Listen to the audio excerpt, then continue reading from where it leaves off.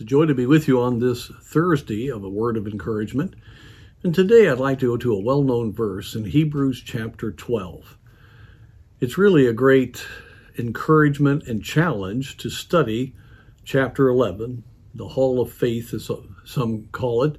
As you look at the examples that the Lord gave of men and women who believed God in very difficult circumstances and saw God's hand deliver. And it's all about faith and how that it's a matter of truly looking to God in His Word and not living by sight and what we feel and what we think. And of course, we're challenged by the testimonies of a number of different ones in this passage. But then chapter 12, looking back at that chapter, says in verse 1, "Wherefore, seeing we also are compassed about with so great a cloud of witnesses, let us lay aside every weight and the sin which doth so easily beset us, and let us run with patience the race that is set before us."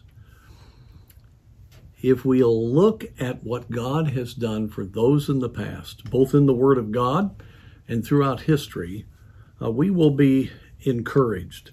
We are compassed about with witnesses of the reality of God's power and what faith in God's Word will accomplish if we trust Him. It's a wonderful thing to meditate on that. God wants to do a great work. And so because of that, we need to get rid of the things that are hindering us, things that may not be sin, but weights of distractions and wrong priority choices that hold us back from really believing God. And then, of course, the sin which does so easily beset us. You talk about getting discouraged. Sin that is not dealt with will cause us not to see life from the perspective of faith. And the Bible makes that very clear. And we should run with patience, with that endurance, with that enduring faith, the race that is set before us, looking unto Jesus, the author and finisher of our faith.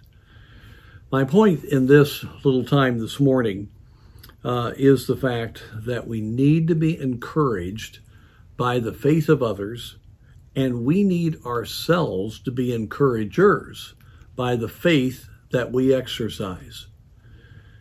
Those of you that have children in the home, as we see things around us that discourage us, we ought not be wringing our hands at family altar. We ought to be praying and believing God and excited about the things of God and reporting in on what God has done, what God has said, and then a determination to believe God to do it.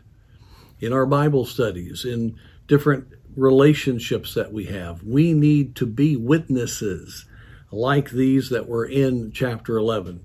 We need to have a testimony that people around us are encouraged to run the race that is set before them.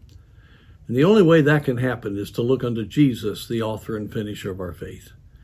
We look at those that have looked to Jesus, and then we look to Jesus, and we will stay encouraged ourselves and walk by faith, which will give us that powerful involvement of God in our life so that we can be an evidence all the time that God is alive, He's real, He is working, He's delivering, He's guiding. There's just so much that we can show that He is doing. And if we will do that, we can be part of the cloud of witnesses of faith, that God does answer prayer. He will work in our lives if we will trust Him. But the key really is we got to keep looking to Jesus. We got to be walking with Him.